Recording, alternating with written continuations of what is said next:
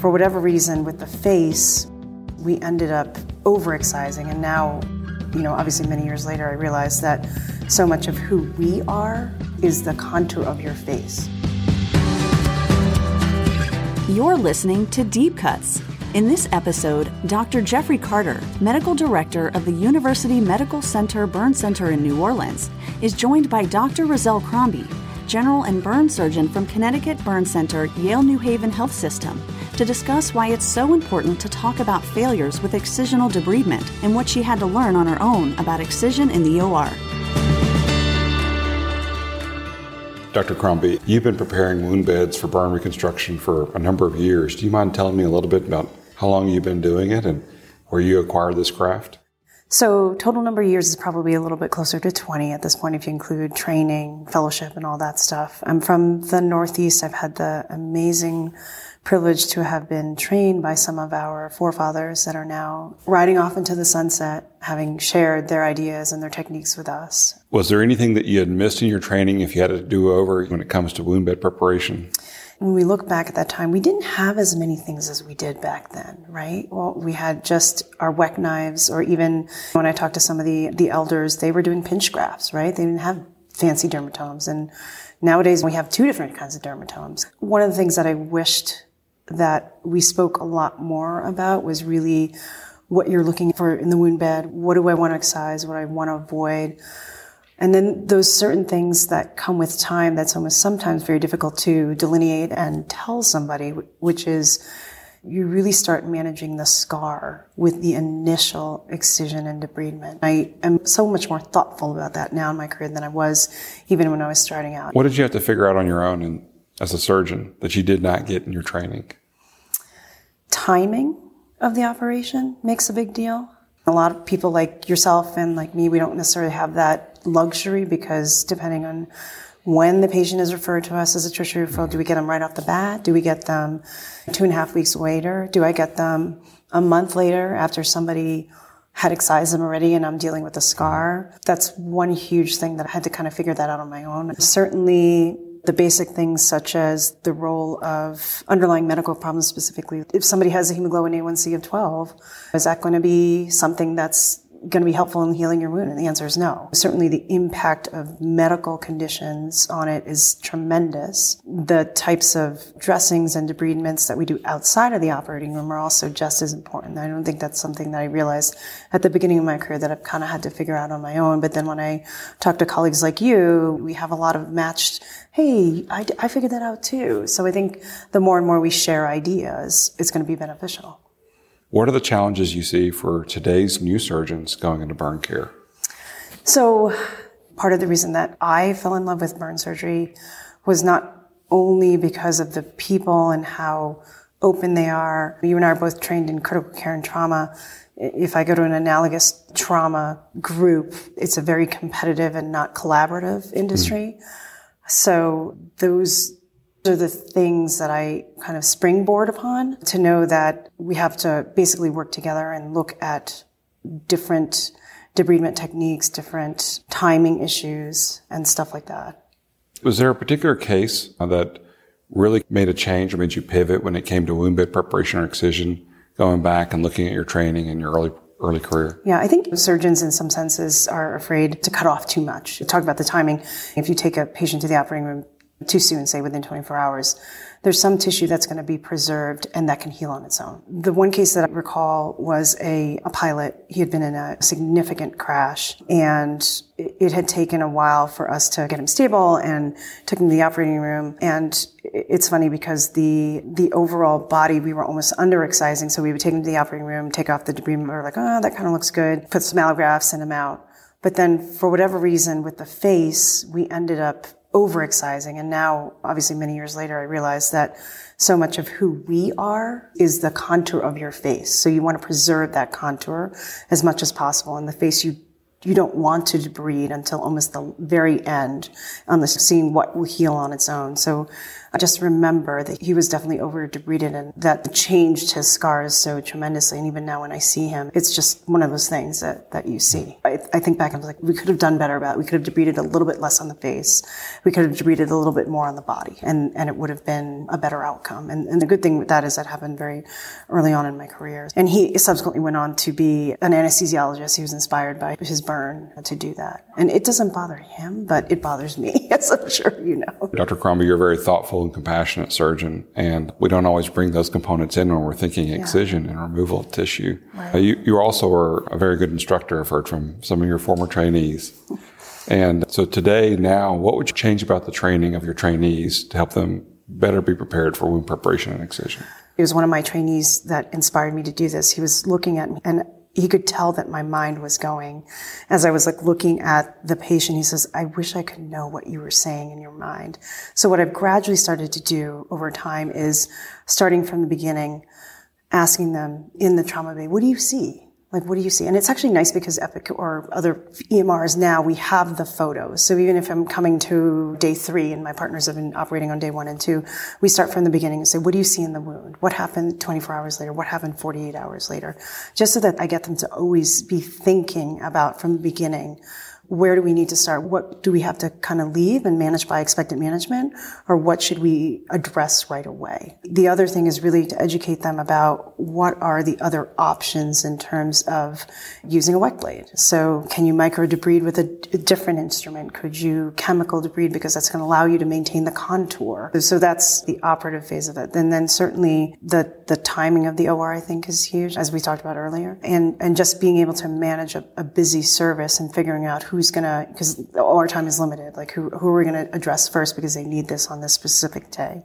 I've talked to them a lot about the thought processes behind why I might leave this person's dressing on for a certain period of time versus take this one's off because I'm worried about this. And then certainly the various infection issues that come with burns. We talk a lot more about that now. And then the role of the team. I mean, none of us is in a burn center by ourselves, right?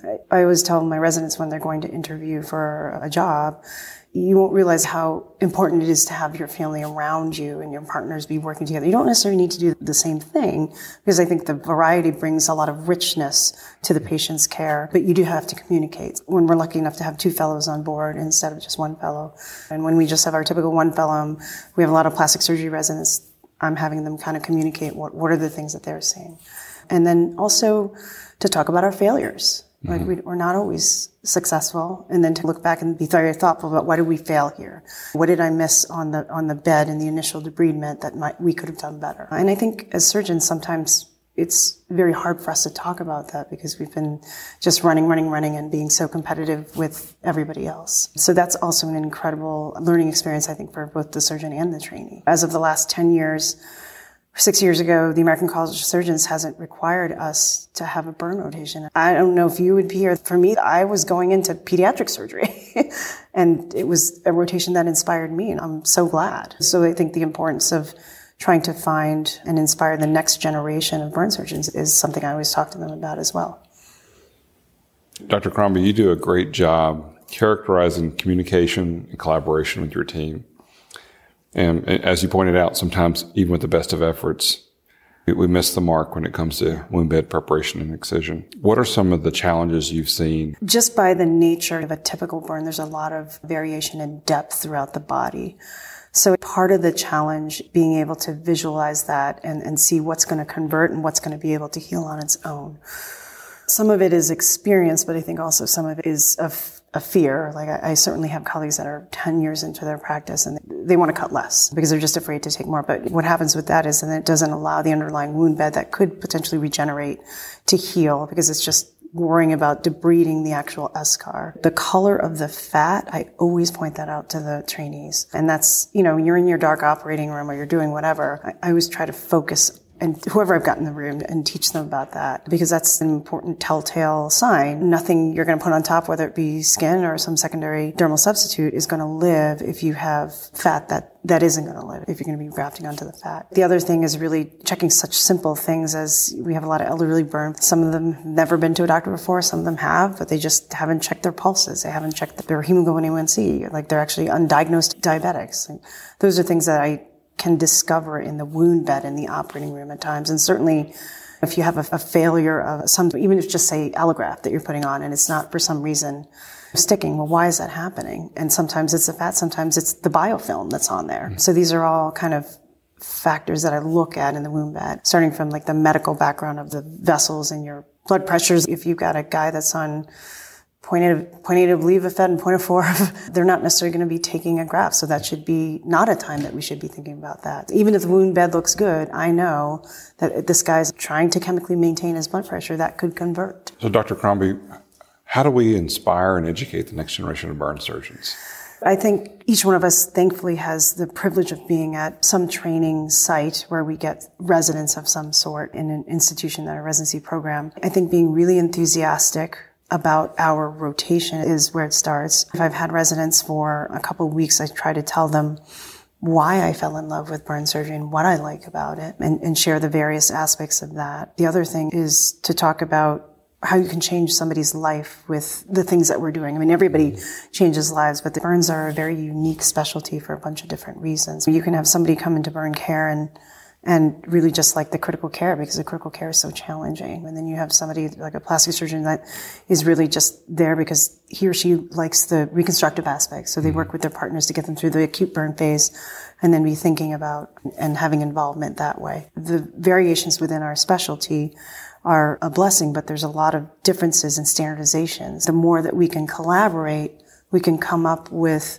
what do we think are important for us to standardize, yet leave enough room to not be so rigid to allow that creativity so that we can continue to move into the next decade and still be able to openly solve problems. We have to stick together and work together. Dr. Crombie, you take care of patients both acutely and then in the aftercare phase. Right.